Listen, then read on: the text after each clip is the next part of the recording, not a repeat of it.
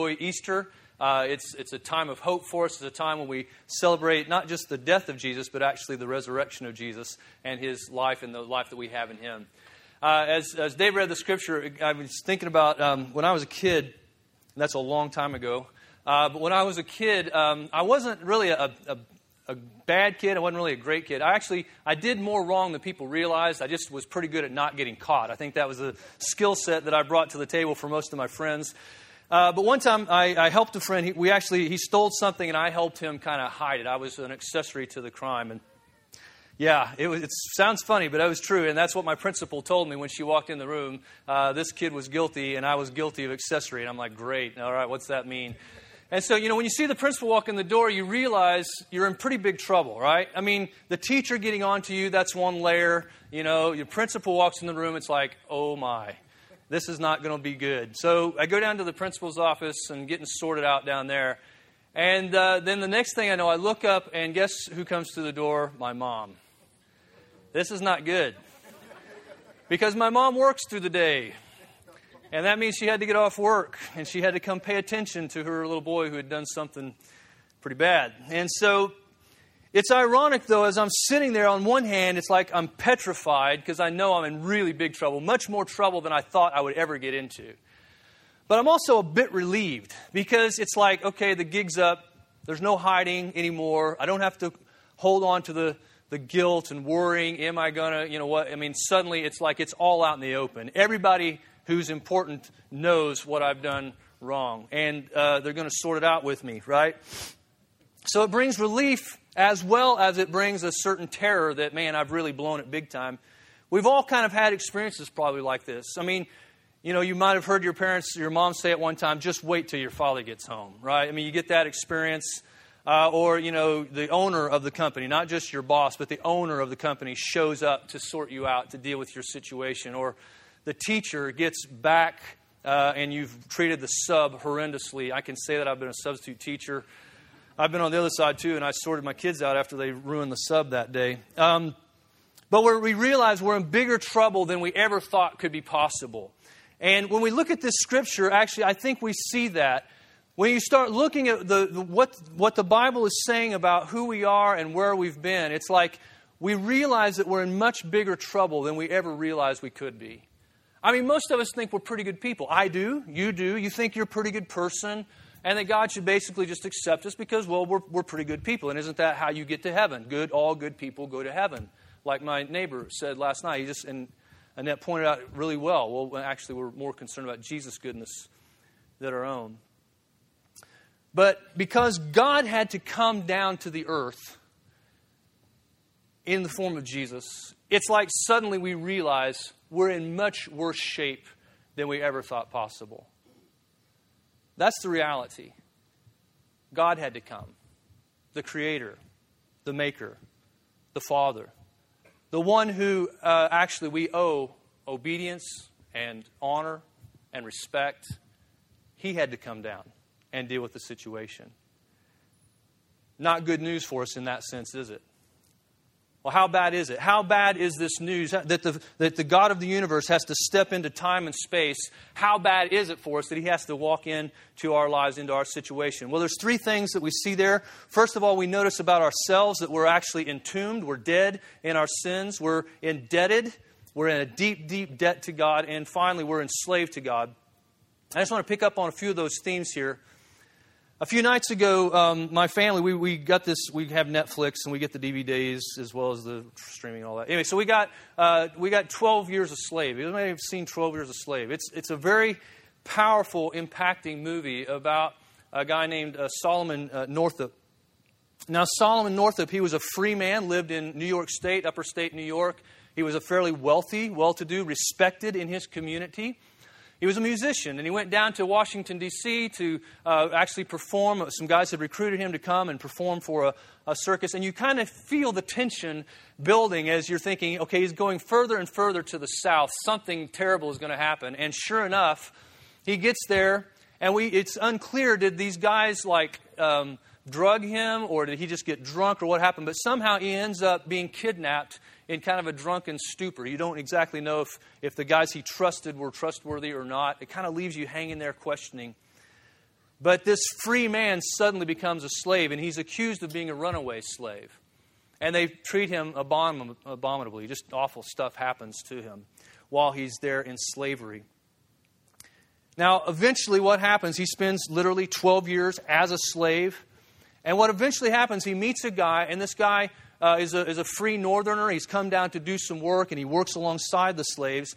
And he eventually, Northup asks, Solomon Northup, he says, hey, would you give news to my friends and family back home so that they might write letters and procure my freedom again? And the guy's like, man, if I do that, I'm a dead man. I'm marked for life. I'll never be able to work down here again.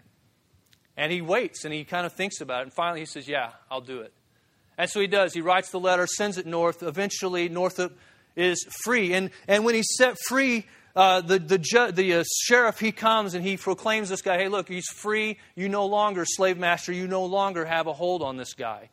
And he just strips him away. And what you see, this proud slave owner who was like demanding and ruthless and cruel, suddenly is standing there helpless and without any means or recourse of action at all to get Northup back into his life again. He was stripped bare of his power. Verse 15 here says that. It says, when Jesus had been crucified and raised, it says, when he had disarmed the rulers and authority, he made a public spectacle, a display of them, having triumphed over them through Christ. God had done this. He took the enemies that we have. Now you think, well, wait a minute. What are my slave owners? What are my enemies? I don't understand that, Steve. That language, I'm a free American here. All right, I don't know what you're talking about. Well, if you'd seen the movie, you might realize slavery is a pretty bad deal, right? Maybe you've seen other movies like that. But the deal is, we are enslaved to at least two things. Number one is sin. Just try not sinning. Just try, you see the sign that says, don't walk on the grass. What is your natural impulse? I'm going to go walking on that grass right there. Okay? At Silver Dollar City, there's the one sign that says, do not look in this hole. I mean, I've seen dozens and dozens of people over the years, hundreds literally, walk up to that thing that says, do not look in this hole. And what do? Boom, the eye goes right there. Guys, you're driving down the highway and your wife says, oh, don't look over there. And it's like, whoop, what do you do? I mean, immediately we respond, we react. Why? We're enslaved. We're enslaved to sin. We have a rebellious streak that runs deep, deep, deep into who we are. The second thing is actually that we're slaves to death.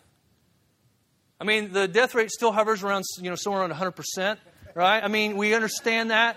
We realize that not anybody's going to make it out of this thing alive. The things that we can't control are the things that we're slaves to. And so here what the Scriptures tell us is that actually we can be set free from sin and from death through what Jesus has done. Maybe you've come here today, you think, well, the way that I'll get free is from sin or even from death. I'll come and I'll go to church today and I'll add some religion to my life. I'll do a few good things here. And this will kind of chalk it up, to God that, I'm in pretty good shape.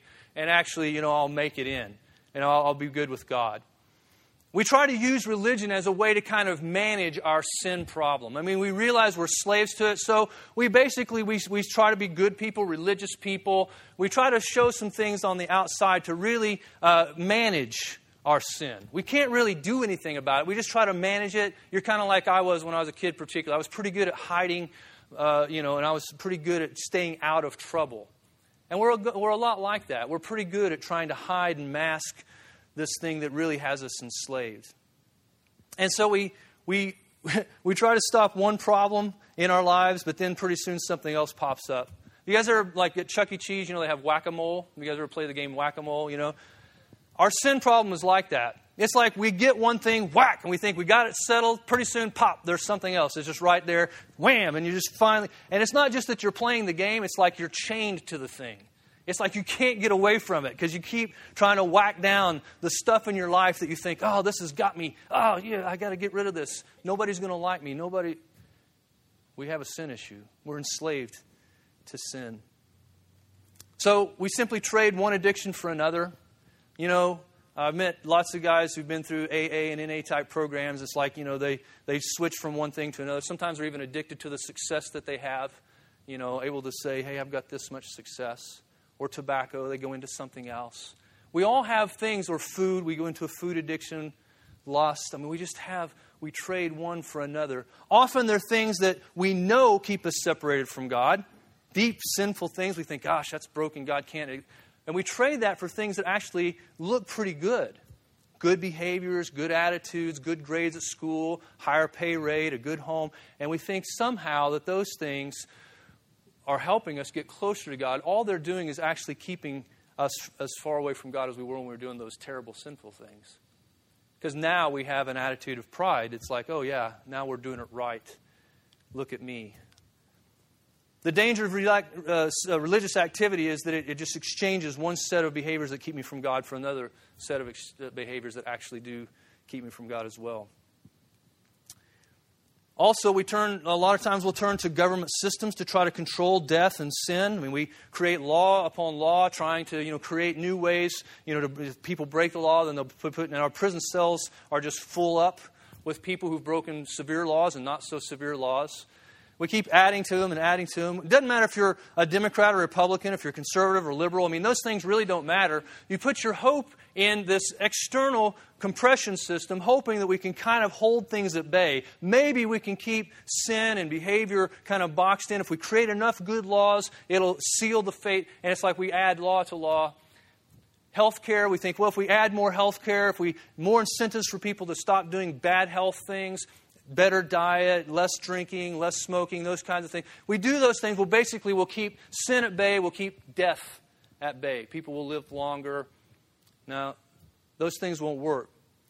The reason we know that is we look at this passage, what comes to mind when he says these rulers and authorities is actually the Roman government, the biggest government of the day, the one that had Romana Pax, the peace of Rome, ruled over most of the civilized world at that time. You had the Jewish religion that was a pretty strong religion, stayed for really thousands of years, that was trying to keep people locked into religious boxes to keep them from misbehaving.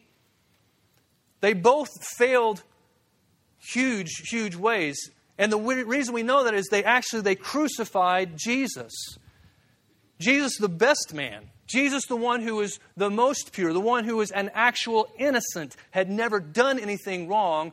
Both the Roman government and the Jewish religion were converging together to crucify Jesus. It was atheists, it was theists, it was agnostics, it was different races, all of humanity converging together to crucify Jesus. They charged him with sedition, with heresy, with blasphemy, when they were the ones who were actually rebelling against God. They were the ones who were actually having heresy and blasphemy against the Creator of the universe by hanging Jesus on the cross. That is all being revealed. So government, religion, no way. They're not answers to the things that really get down into who we are. The problem that we have, that we're enslaved to sin and to death.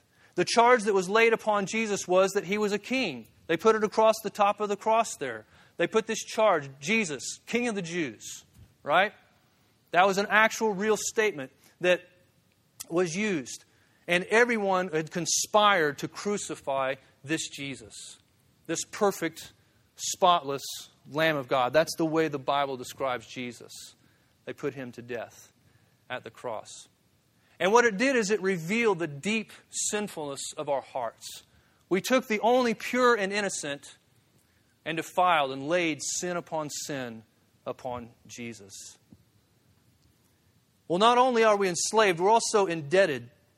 In crucifying Jesus, the innocent, the King, we were demonstrating just how bankrupt we truly are as human beings. The Scripture here says that we have this certificate of debt that consists of decrees against us. And the crucifixion, it reveals this deep indebtedness to God. Rather than receiving Christ as our King, which we should have done, we rejected him outrightly. In the Garden of Eden, we see the first signs of this. Adam and Eve, they're the ones that God created. And immediately after creation, not long after, they're rejecting God. They're pushing him away. And they're actually writing this debt check to God that says, well, we owe you. We actually owe you, God, honor. We owe you respect. We owe you obedience. But actually, we're not going to pay off on that. And they just wrote this huge IOU. The reality is, you and I, we were born into that debt system. We are come into this world indebted to God. All the honor, all the respect, all the obedience that God actually deserves, we write checks that say, no way, Jose, I'm not going to do it. I'm not going to obey. I'm not going to respect. I'm not going to honor God.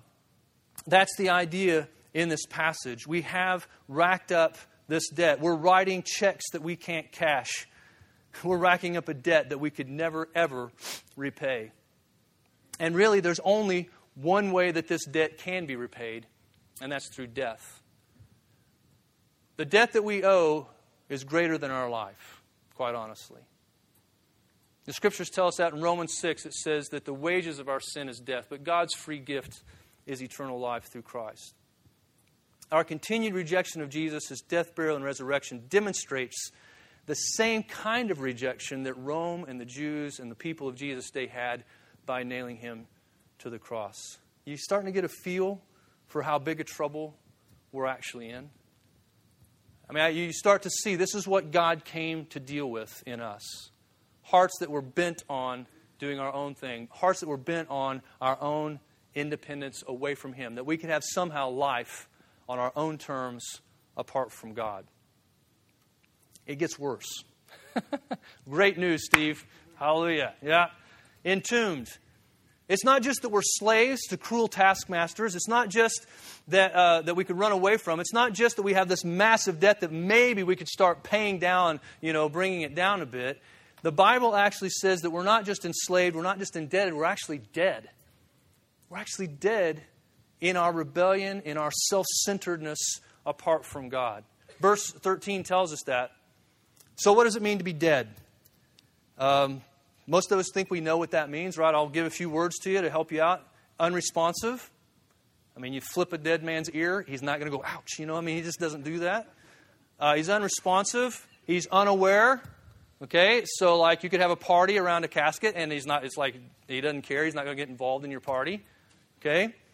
And he's insensible. I mean, you can pinch him, you can do whatever, and it's like there's no sense, there's no sensation, there's nothing there. The Bible uses that word deadness to describe how we are toward God. We're insensible, we're unaware, we're unresponsive to Him. You are dead in your transgressions. This is your condition outside of Christ. Unresponsive to God, unaware of God, insensible to His presence in your life from day to day. Now, you may not be an atheist, in theory, like you would never say, I'm an atheist. That may be you. You may not even say, you may say, I'm a believer. I believe that there is a God. But the way that we live that out is we basically ignore God. We live as if He doesn't exist. We're functional in our atheism. So we make decisions. I'm going to marry this person. I'm going to buy this house. I'm going to buy this car. We make all kinds of decisions. We don't acknowledge God. We don't say, hey, God, what do you think about this? Why? He's dead to us. We're dead to Him. We're irresponsive to God. We don't take into account what is the Creator, what is my Father, what does God have to say to me about these issues of my life? How should I live? Should I live with this person? Should I marry this person? How should I live my life? We're totally irresponsive. We're dead. It's like He doesn't exist to us. That's what the Bible means when it says we're dead in our sins. We're in worse shape than we ever thought possible, aren't we? I mean, when it comes right down to it, when you start looking at what the Bible says, we go, wow, I'm in bad shape. Worse shape than I ever imagined. And if I stop there, that means really bad news for us, right? It's like, okay, you're hopeless, you're worthless, get out of my sight. It's just like it doesn't do us any good. It's like a doctor comes in and says, hey, by the way, you have cancer. See ya. And they just walk off the stage. It's like, wait a minute, that's not helpful. But the Bible is better than that. It tells us something that is as bad as our sin is, as bad as our condition is, actually Jesus is a whole lot better. He's better than we ever imagined. He has done more for us than we could ever get our heads around. But we're going to try this morning. We're going to get our heads around a bit of what Jesus has done for us. He's better than we ever imagined. He's decimated our enemies. He's taken out those things that actually enslave us. He's canceled our debt. He's taken away even the record of our debt, and He's made us alive with Him. He's given us genuine life. No longer irresponsive to God, but actually where we can respond to Him, where we're aware of His presence in our lives, that actually we have a conversation. We know He's with us. He is living life alongside us. He made you alive together with Him. I love that, just that phrase. He made you alive together with Him. In other words, He doesn't just like animate us. He doesn't just like say, okay, now you're alive, and now just go on about your business. He makes us alive together with Him. It's because of what Christ has done, and it's because He draws us into a relationship with Him. The only reason we have life is because of the life giver, Jesus. We're connected with Him by faith. That's what happens here. The certainty of Jesus' resurrection, we have hope. We have a certainty, an expectation that when we have Christ, we're made now alive to God. There's a sensitivity, an awareness. Oh yeah, God does exist. Oh yeah, He really does care for me. It's not that we were, like in this one movie, oh goodness, I've forgotten the name, the Princess Bride movie, where the guy's mostly dead. Have you ever seen a movie? What is wrong? He's mostly dead. No, he's not mostly dead. We were completely dead. You're not mostly alive when you come to Christ. You are completely made alive together with Christ. This is amazing good news for us. How do we know we're made alive in Christ? Well, we're forgiven. We're forgiven of our sins. Today, if you're beginning to see the depth of your sin, you're beginning to see the depth of your rebellion. Actually, I'll use this word treason against God. In other words, He's a king, and basically you have tried to take Him off of His throne. You've actually rebelled against Him. That's treason. The death penalty for treason, the penalty for treason was only the death penalty on the cross. That's why Jesus died on the cross. You are forgiven of your sins. Today, if you're beginning to see that, then you can turn away from trusting in anything else, and you can trust completely in Jesus Christ. You can turn away from your sins and turn back to God and submit to Jesus. This is the beginning point, not the ending point, the beginning point of faith. I say a lot of times it's the starting line of faith. Repentance, turning away, believing that Jesus is the only sacrifice that's going to save me. That's the beginning. It's the starting line. You can cross the starting line of faith today by turning away from our sins, turning to God, submitting to our lives to this truth of who Jesus is. He made us alive together with Him. The best news of all out of that statement is that we're alive together with Him. I love that Jesus is the kind of Savior that He doesn't just like save us and put us, on a path and say, okay, now go ahead, take a walk, enjoy yourself. No, what He does is He actually saves us, and then He's there with us. He's that kind of Savior. He's not a Savior who just says, well, go on, do about your business, do what you like. No, He says, come and be with me. He's a present Savior. He's one who comes right alongside of us so that we know we're never, ever, ever alone. It means that our sinful nature that once animated us, that caused us to look when we weren't supposed to go where we weren't supposed to, actually now we're dead to that, but now we're alive to God. We're animated by God's good Spirit. We're made alive to walk with Him, to enjoy life now with Him. And there's something life-giving about this word forgiveness. Have you ever had a situation where you've been in a relationship and it's been broken and you actually sinned against someone? And maybe for a time you've been separated by miles and time and distance and relationship. And then suddenly the person comes back to you and says, you know what? Hey, I forgive you. Whatever was back there, I forgive you. It's all gone. Forget about it. You know how life-giving that is? Especially if it was a close relative, maybe it was a parent or a sibling that just suddenly now there's healing in the relationship. How life-giving that is. Well, multiply that about 1 billion times, and you understand a little bit of the kind of relationship now we have with God. Our sins are forgiven. We have a restored relationship with Him. Our debts are canceled. That's what this thing about forgiveness is all about, forgiving debts. Jesus, multiple times, when He talked about forgiveness, He used financial terms to do so. Even in the Lord's Prayer, the one line says this, forgive us our debts as we forgive our debtors. Interesting language, isn't it? Someone offends you. What happens? Well, suddenly they come into your debt. They have done something that has made them owe you something, right? That's the way you feel about it. You owe me. That's why we try to get revenge. You owe me. Well, Jesus doesn't come to get revenge. He comes to pay our debt, which is an amazing, amazing thing. We see here in full Technicolor, kind of high definition, this is what it means to be forgiven. Our debts have been paid. Verse 14 says, having canceled out the certificate of debt consisting of decrees against us, this IOU, it was hostile to us. He has taken it out of the way, nailing it to the cross. Wow. That is big, big language. Let's break that down just a little bit. We have to realize this. Look, the creation, that's who we are. We can't make out who we are very well without the Creator. We just can't figure out what we're about until we understand we have a relationship with this one who actually made us. Our relationship to Him until we come to Christ is one of indebtedness. We owe God something. But He doesn't come to get revenge on us.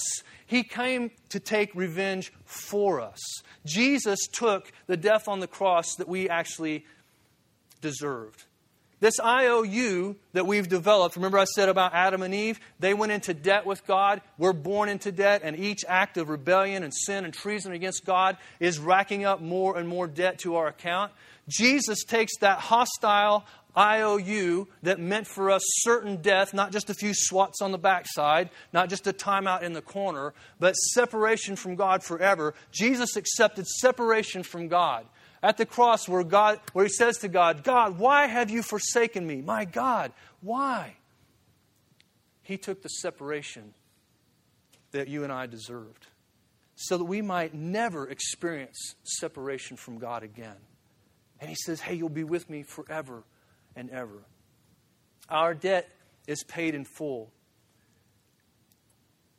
Jesus took the tab. He completely satisfied God's completely justified wrath that was meant for you and for me. Now that we've been forgiven, we have Christ's good record. Only the perfect, spotless, innocent Jesus could accept the full payment. He was the only one who had the resources enough to be able to absorb the payment of your sin and my sin. And actually the Bible says the sins of the whole world. History without end. Jesus received the punishment of all of that sin. It's not just that we're forgiven. It's like, okay, I owe $1 trillion. Now I'm up here, I'm at zero. Because of Jesus, His obedience, His faithfulness to the Father, it's like we go from $1 trillion debtor to now we have the full riches of Christ. We're $1 trillion heir. We get the full riches of Christ's obedience into our account. This is amazing. You go from, have you done that? Have you ever paid off a credit card and you get it paid off? And it's like, well, I've gotten to zero, but actually now you start putting money in the bank. How good that feels. Okay, Jesus says, I've done that for you. I've taken care of your debt, and now you have all the riches of my obedient and righteous and perfect life now in your account. It's an amazing, amazing deal. Now that we're alive to God, His grace relieves us of our debt. So we don't enter into this thing with Jesus and think, oh, wow, now, I owe Jesus this huge debt. Actually, grace doesn't create debt. It actually forgives debt. It actually releases us from debt. And that's what Jesus comes to offer to us. We're not debtors to God. We're actually now free from that debt penalty. Now that that's happened, we could ask questions about, well, what about these enemies? What about these enemies of death and sin? What about my slave masters, that I'm under, these taskmasters of the world and the flesh and the devil? I mean, do I have to worry about these things? The resurrection of Jesus actually vindicates Him as the only Son of God. It vindicates Him that Jesus has stripped and He's exposed these enemies of ours, these taskmasters of ours, as actually kind of like toothless lions. They can frighten us at times, but they've got no bite left in us when we're in Christ. They can cause us to be, we might fall into temptation, we might give into temptation, but actually no, we're not enslaved, we're not driven by sin's power anymore. It's a toothless thing.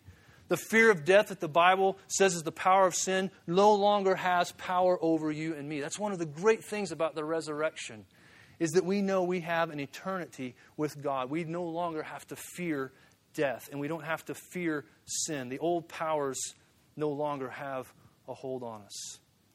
Now, this is good news. It's not just good news for you individually. It's good news for all of us. I love the passage. I'm going to kind of go back up to the beginning of it here, where it talks about that He has forgiven you. We have all been forgiven our sins and transgressions. He uses those two words of you. He made us alive, having forgiven, He made you alive. I'll read it again. He made you alive, having forgiven us our transgressions. When we're saved, we are brought into relationship with Christ. We're also brought into a relationship with one another. Imagine going to the gas station down here and you get a lottery ticket and you got the scratcher and you scratch off. I think there's a new one, like you get a whole stack of them, for a certain price. And you scratch off and you realize you're a winner. You're a $1 billion winner, right? Who does that affect? Does that just affect you? Great, now I've got $1 billion in my account. Wonderful for me. No, guess what? If you have relatives, it's going to affect them. If you have friends, it's going to affect them. It doesn't just affect you. When you come into a relationship with Christ, it affects your family. It affects your friends. It affects everyone near to you. Suddenly, you've gone from $1 billion debtor to $1 trillion winner. I mean, you're this kind of rich in Christ. The message of good news affects you individually, but it also affects each one of us together. And that's what Jubilee is about. That's who we are. We're a people who've all been affected by this grace of God. Grace on grace, kindness on kindness from God. We're all, in that sense, winners of God's good gift to us. You can sometimes, the reason that's important is because we often walk through this life feeling very isolated and very alone. But when God uses these phrases, you have been raised, now we have been forgiven, all of us, our transgressions, that puts us all together. It brings us into a family. It invites us into a kind of relationships where we're not having to jockey for position anymore. We're not having to judge others anymore in the same way. Actually, because we've been freed from judgment ourselves. You're now in a personal, life-giving relationship with Jesus, and you're surrounded by a whole new family when you come into this relationship with Christ. We're now free to forgive as we've been forgiven, to release people from debts against us. That's a huge thing, isn't it? We all have people who've sinned against us, but now in Christ we're able to actually forgive them. We're all free to accept one another as we've been accepted in Christ. One of the biggest needs that we have as a humanity is to be accepted and loved by people, to be known by people. And here the Scriptures tell us, hey, look, we're in this thing together. We're actually being connected to one another because of what Jesus has done. This is the good news of the cross. We're worse off, way worse off than we ever thought possible. But through Christ and about Christ, He is more awesome, more amazing than we ever thought possible.